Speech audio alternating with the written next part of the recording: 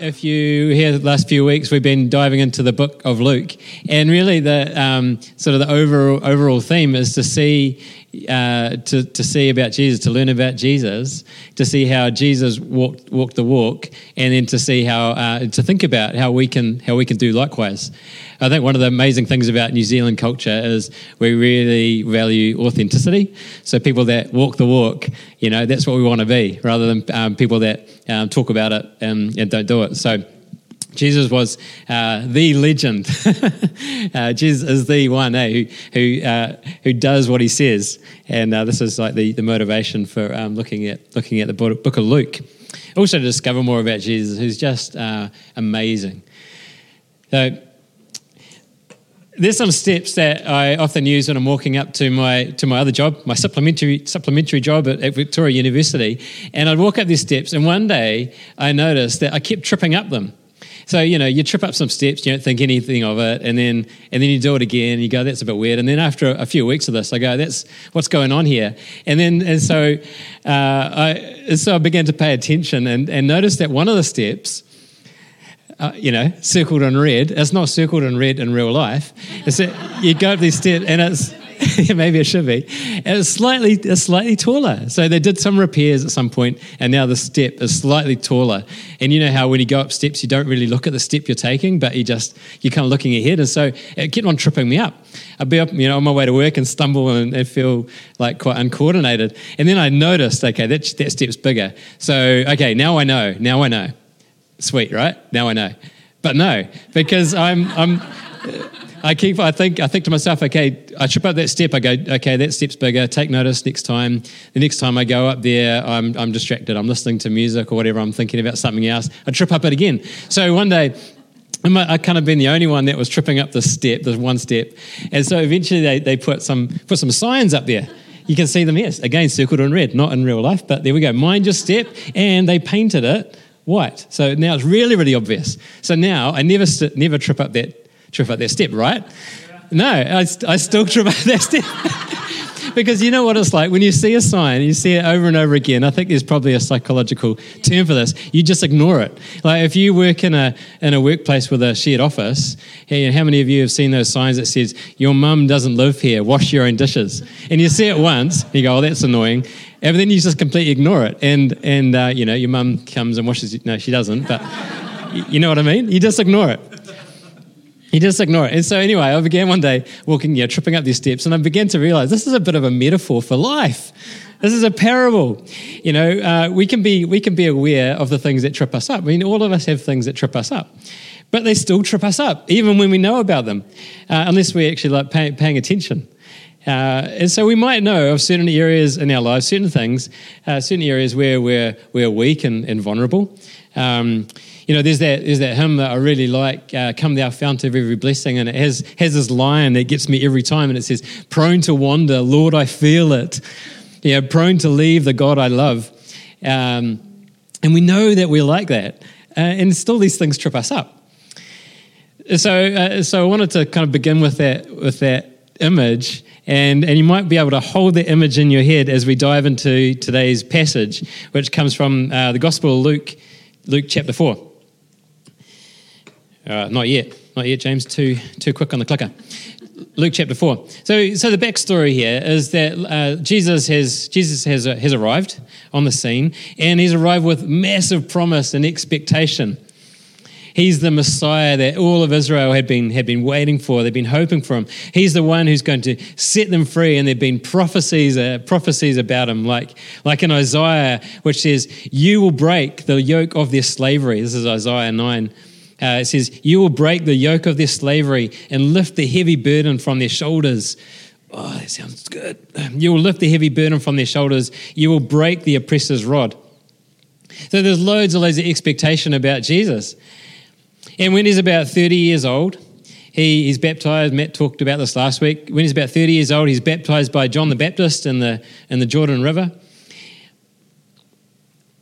And when he's baptized, the heavens open and the Holy Spirit descended upon Jesus like a dove. And there's this voice from heaven, the Father, God the Father speaking from heaven saying this, "You are my Delili. You are my dearly loved Son, and you bring me great joy. It's so incredible, and it's such an amazing moment. And you can, like, when you read it, you can see like there's this growing expectation about Jesus.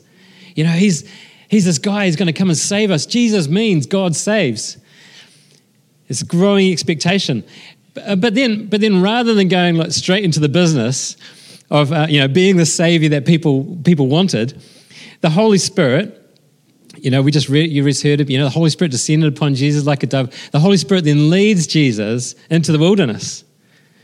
And so this is where we're up to. Luke chapter 4. Luke 4, verse 1.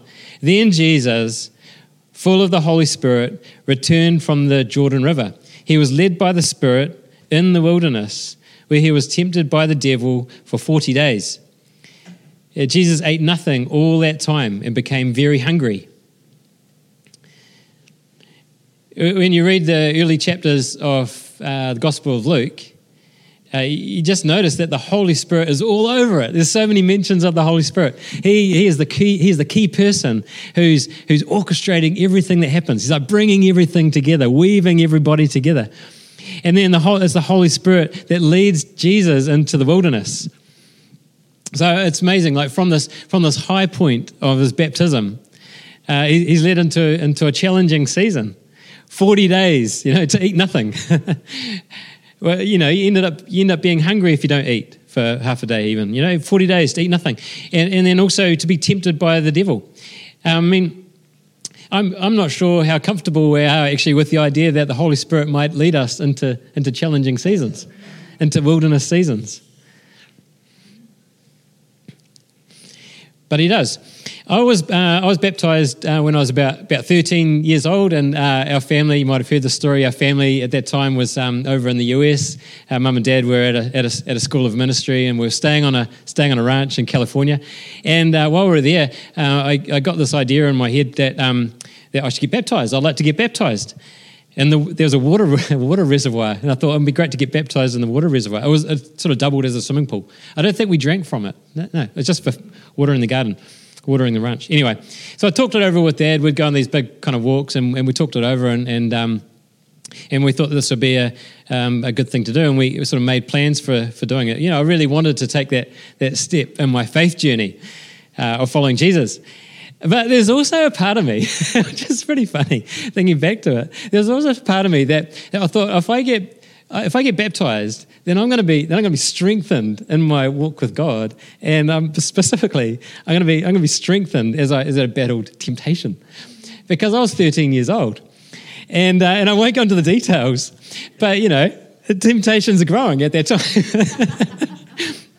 and so I got baptized. And I thought, this is just going to sort all that stuff out. I'm not going to get tempted after that. Or if I am tempted, then I'm going to be like superhuman. And instead, that wasn't the case. Okay, I'm not going to go into the details, right? But anyway, so it was amazing. I think that baptism is like this decision that we make, and it's a proclamation. It's a public proclamation of our walk with God. Often when we make proclamations or we make decisions like that, they're tested. There's a test. Will we still trust God? Will I still trust God? This is why am still working out. Do I still trust God? Will I still walk in His ways? Will I still submit myself to Him, or will I do whatever I want and whatever's best for me? And so this is Jesus Himself. Jesus is baptized, and then from there, Jesus baptized God speaks these words over Him. You're my beloved Son. And then Jesus goes into this challenging time that includes temptation. And so you read it and you go, will Jesus, will He still trust God, His Father? Will He still rely on God? And the devil's going to do his best to make Jesus fall.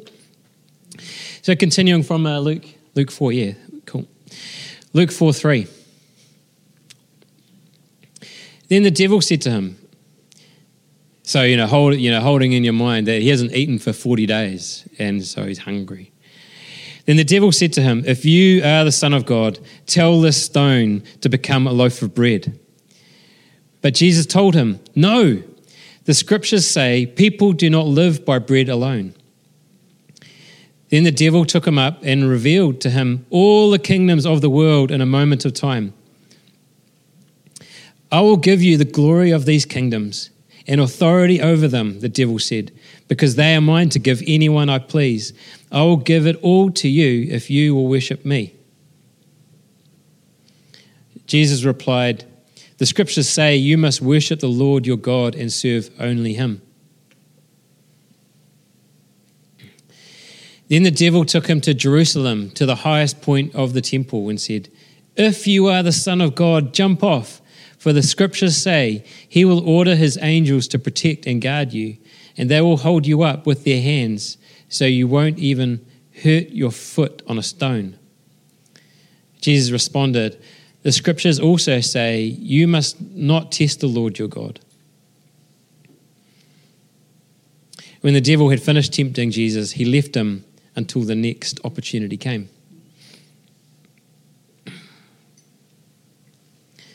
So let's quickly go back to the Old Testament, into the second book of the Bible, which is Exodus. Exodus is the story of the Israelites being led out of slavery in Egypt. They're led through the wilderness to the promised land. And God had raised up a man by the name of Moses who led them, and they spent 40 years in the wilderness facing challenges. God was with them the entire time, providing them everything they needed, including food, manna from heaven, and water. He was with them, but they were challenged and they were tested. And when you read Exodus, you'll notice how the Israelites, it's actually really frustrating to read it, how often the Israelites kind of keep tripping up. They keep making mistakes, and how they didn't walk in the ways of the Lord. But they're on this journey of hope, going towards their destination, which is the promised land.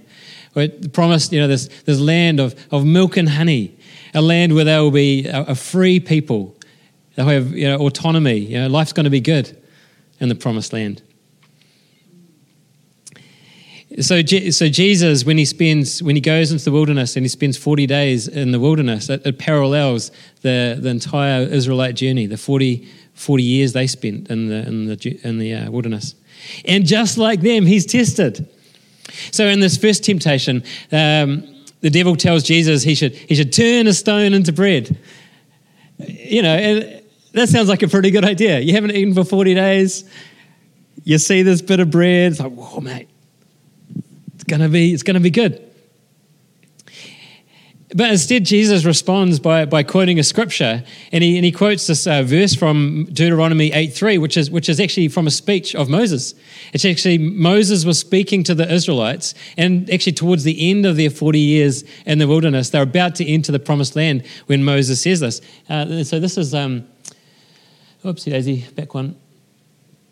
This is a bit of his big long speech in Deuteronomy. He says this, Deuteronomy 8:3. Yes, speaking about God, yes, he humbled you by letting you go hungry and then feeding you with manna. Manna, I like manna. Who says manna? Yeah, no, none of you. Okay, manna. You're manna people. Manna. A food previously unknown to you and your ancestors. He did it to teach you that people do not live by bread alone. Rather, we live by every word that comes from the mouth of the Lord. And Jesus quotes this. Jesus knows that he needs more than bread for life. He knows that it's the words that come from the Lord. But the scripture speaks of all of us, all people, right? We all do. To really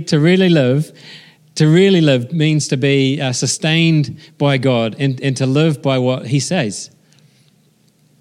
I quite like this. I read this the other day. You are not a dummy to be dressed up and put in a shop window. You are built of the materials out of which God builds eternity. You are not a doll. You are a soul. You need more than food, clothes, a home, and a seat in the theatre.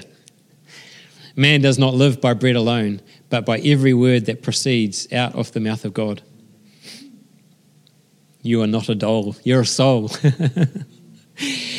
Jesus responds to each of these temptations in Deuteronomy each of the temptations when he's in the wilderness for 40 days by quoting from verses in Deuteronomy, the speech of Moses to the Israelites before they enter the promised land.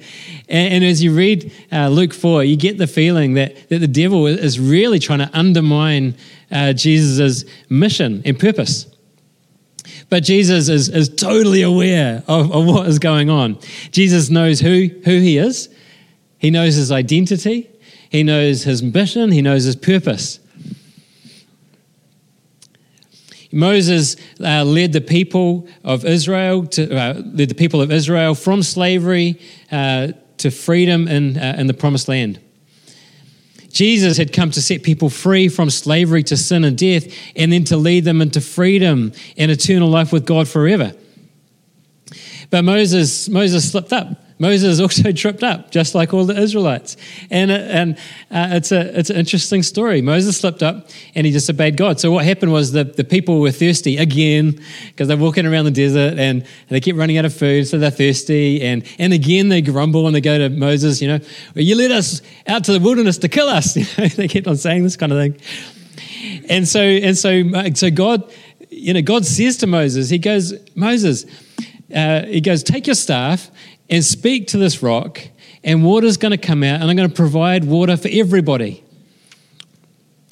But instead, Moses takes his staff, and he's angry. Inside, he's angry at these people. And so instead of speaking to the rock, saying water come out of the rock or whatever he's going to say, he takes his staff and he smashes that rock. I've learned over the last few years that sometimes I get angry, and I'm ashamed to say. And what often happens is I'll throw things. That's embarrassing. I behave like a child. If I get angry, I'll have something in my hand and I'll throw something. I had these 2 cans of, the coffee canisters. Have you seen those? I got these canisters, really nice Supreme. I'm a fan of Supreme coffee, really nice Supreme coffee. And one day, the kids wound me up. It's not their fault. I love my kids, if you're watching Elena and Eli. Anyway, I got a bit wound up, and I was like, what can I do to express my, and I threw my can, and now it's got a dent in it.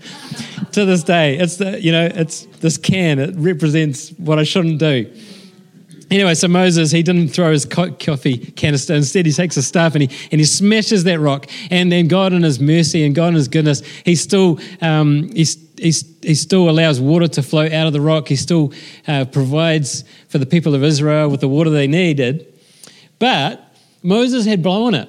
And it says in Numbers, actually, it says that Moses didn't trust God enough. So he trusted God a bit, but he didn't trust God enough, and because of this, he wasn't able to enter into the promised land. Instead, he watches them go. So the devil, back to the devil tempting Jesus, the devil tempts Jesus and he goes, tell this stone to become bread. If Jesus takes matters into his own hands and doesn't trust God enough in this moment, it's game over. It's game over. He'll be unable to lead anybody into salvation. But unlike Moses, Jesus completely and absolutely trusts God, trusting that it's God's words that sustain him. That's amazing, absolutely amazing. So that's the first temptation. In the second temptation, the devil offers Jesus all the kingdoms of the world and all authority over them. Jesus is the King of Kings. His mission on earth was to bring his kingdom, to usher in the kingdom of God. So perhaps this is a shortcut, an easy way. Perhaps Jesus doesn't actually need to go the way of the cross. Perhaps the kingdom of God could be established all over the world in a different way. I'll give you all the authority over all the kingdoms if you just bow down and worship me. Perhaps Jesus could take control and make everything right, and all he needed to do was worship the devil. In the third temptation, the devil tries to get Jesus to leap off the highest point in the temple of Jerusalem. You know, the temple in Jerusalem is the most important religious site for Israel. The temple is packed with priests and religious experts. I was going to say professional religious folks. Religious experts. Yeah, I know. Yeah. If you didn't hear that, Robert said it's too close to home because, I am paid. Religious experts, But perhaps if Jesus leaps off the temple like Superman, he dives off this highest point, and then the angels lift him up and everybody sees him and goes, yeah, you are the Son of God. Everyone would believe him. He'd be proving to the priests, to all these folks, who he is.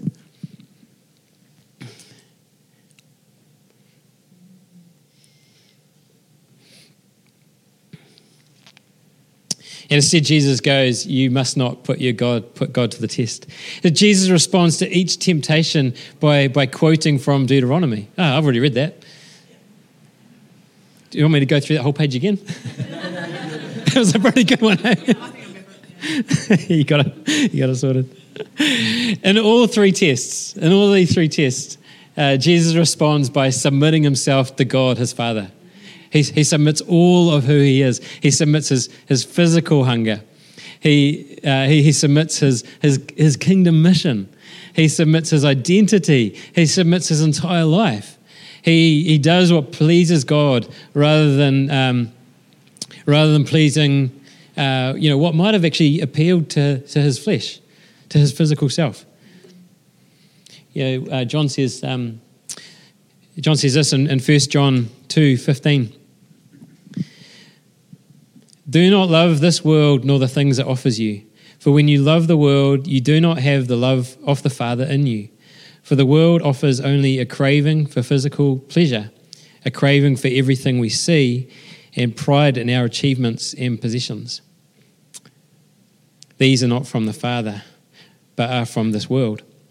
And the world is fading away along with everything that people crave. But anyone who does what pleases God will live forever.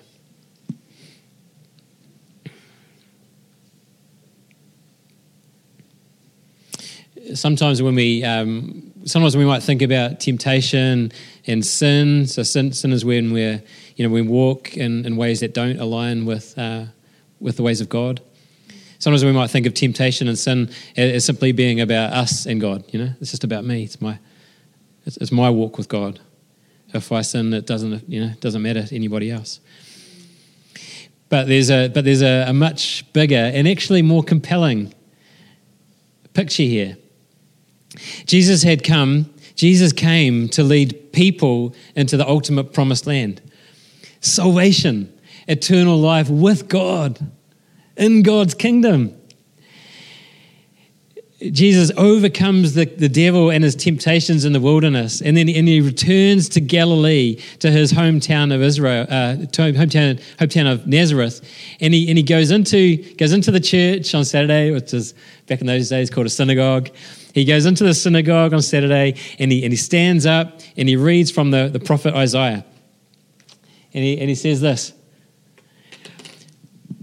"The Spirit of the Lord is upon me, for he has anointed me to bring good news to the poor. He has sent me to proclaim that captives will be released, that the blind will see, that the oppressed will be set free, and that the time of the Lord's favor has come." He rolled up the scroll and handed it back to the attendant. I like to imagine that if Jesus had a mic, it'd be like, mic drop. Slams that thing down, he sits down. All eyes in the synagogue look at him intently. Then he began to speak to them. Doesn't need a microphone anymore. The scripture you've just heard has been fulfilled this very day. This is Kingdom of God manifesto. This is Jesus' mission on earth. This is what he is all about. The kingdom reflects the king, and the king is Jesus. When Jesus was in the wilderness being tested and facing temptation from the devil, he put his absolute trust in God for our sake, for the sake of the world, for the sake of the mission, for the sake of you and me. He didn't make bread for himself. Actually, when you think about the miracles Jesus did, does he ever do anything for himself? He didn't make bread for himself. Instead, he becomes the bread of life, broken for everyone who chooses to eat of him. He didn't take the glory and the authority over all the kingdoms of the world. Instead, he chose to come under the authority and the kingdom of the world, the kingdom of Rome at that time. He came under the authority and the kingdoms of the world and was crucified and was killed on the cross, only to raise to life again, taking authority over sin and death. So his way is completely different from what the devil was tempting him with. The kingdom of heaven, the kingdom of Jesus, comes in like yeast in a loaf of bread, like hidden away, and yet powerfully serving and saving people and kingdoms all over the world. Jesus didn't go to the highest point of the temple and leap off to prove that he's the Son of God. Instead, Jesus is lifted up on the cross, nailed to the cross, like pinned to the cross, and he refused to save himself, and in doing so becomes salvation, the way of God for everyone who chooses to believe him and follow in his ways, to live by the words of God. It says in Hebrews 4, this high priest of ours understands our weaknesses. So he understands when, James gets a bit angry and throws a coffee canister across the room. Or trips up the stairs or whatever you do. For he faced all of the same testings we do, yet he did not sin. So let us come boldly to the throne of our gracious God. There we will receive his mercy and we will find grace to help us when we need it most. So I talked about those stairs that trip me up as a metaphor for life, because there's things that trip me up and there's things that trip you up. But we can learn from Jesus. We can learn from Jesus. I trip up that step when I'm not paying attention. Actually, I've been very, very good this week because, I was preparing this talk, and so I thought, I'm going to take photos of that step. So maybe it's right. I trip up that step when I don't pay attention, when I get distracted, when I'm on my way to do my job. My job is my daily mission, isn't it? I'm paid to do my job. I'm on my way to my job, and I get tripped up on the way there. It speaks to me about something. And so I've got three things, because you always got to have three things at the end of a sermon. I've got three things that I think will be helpful for us as we learn to follow the ways of Jesus. Who wants three things? Cool. Here we go. First thing, look to the past. Look to the past. There's that the whakatoki, kamuri, walking backwards into the future. Like moonwalk, walking backwards into the future. Look to the past. We look to our foundation. When we give our lives to Jesus, he is the sin-free one. Yes, he's the sin-free one. He can do it. He's the sin-free one who makes us right. He makes us so that we are a clean slate. All is forgiven. We're born again. We are made to be sons and daughters of God. So like Jesus' identity, you are my dearly beloved son. The Father speaks to us. You are my dearly beloved son and daughter. It's our identity when we're born again, sons and daughters of God. God who loves us as we are, not as we should be. There's nothing that can separate us from the love of God. Nothing. There's so much power in remembering this because we do make mistakes and we will make mistakes.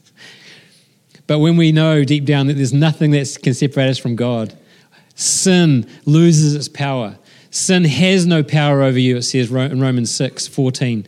Sin has no power over you. You're under the freedom of God's grace. So, 1, look to the past. 2, guess what 2's going to be?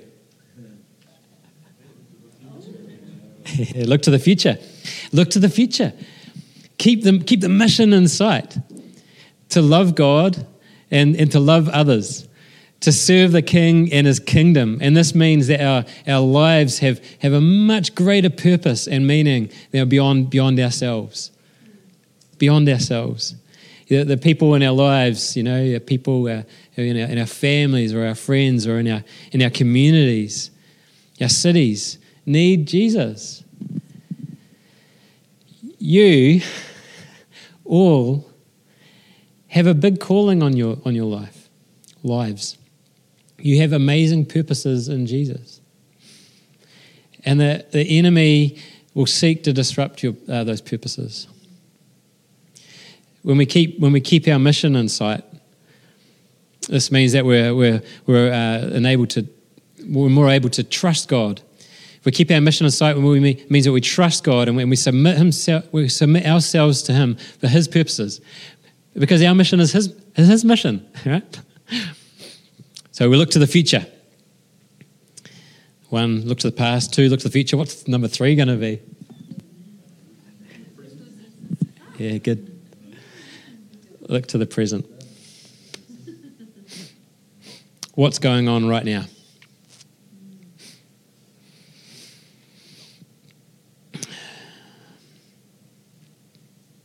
Are you tired or stressed?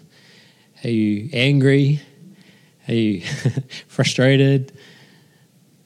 Under pressure? Are there moments that you know that you're more vulnerable to temptation, to tripping up than other times? We look to the present, which means being aware, paying attention. Do I have this up on the screen? No. 1 Peter 5:8. This is what Peter says. He goes, "Stay alert. Watch out for your great enemy, the devil. He prowls around like a roaring lion, looking for someone to devour. Stand firm against him. Be strong in your faith. Stay alert. Watch out for your..." Man, I keep doubling up.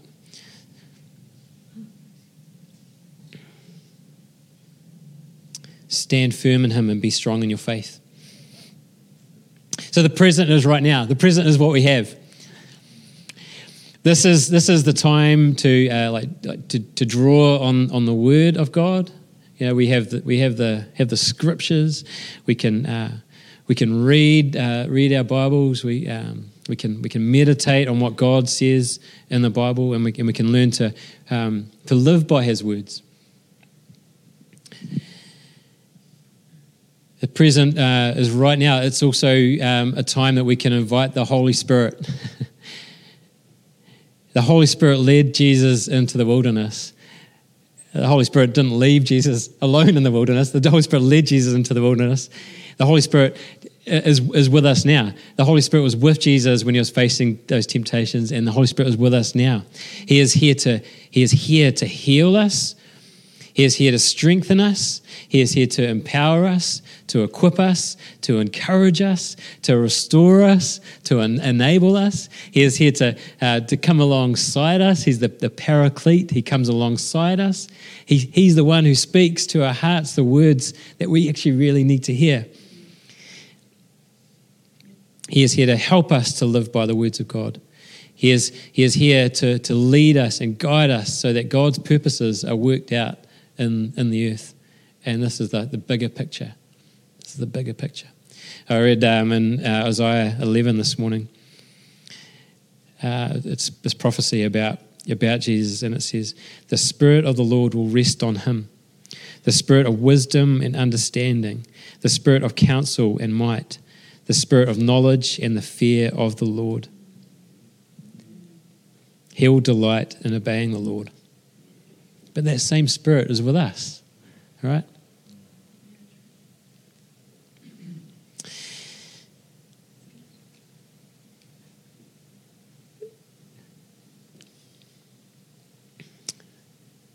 Thank you, Jesus. Thank you, Jesus, that when you went into that wilderness place, when you spent those 40 days in the wilderness, that you completely submitted yourself to God, that you trusted all of who you are to God, your Father, to God, our Father.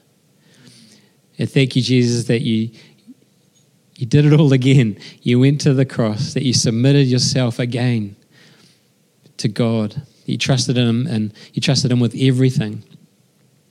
For us, Lord, thank you that because of what you did, we are made right with God. We are made so it's as though we have never tripped up some stairs. It's as though we have never sinned in your sight, God. Thank you, God, that your mission is so big, is so amazingly profound that you invite us into it, Lord. Pray, Lord, that you would help us to fix our eyes on you, to see what you've done, that it is finished, and to be thankful, like Matt said last week, to see where we've come from, Lord. Thank you, Lord, that you lead us into the future, and that you are with us right now in this room, or in other rooms where people are watching. So, Holy Spirit, would you come and invade this place, Lord? I hide here under your shade. I'm held here, covered by grace.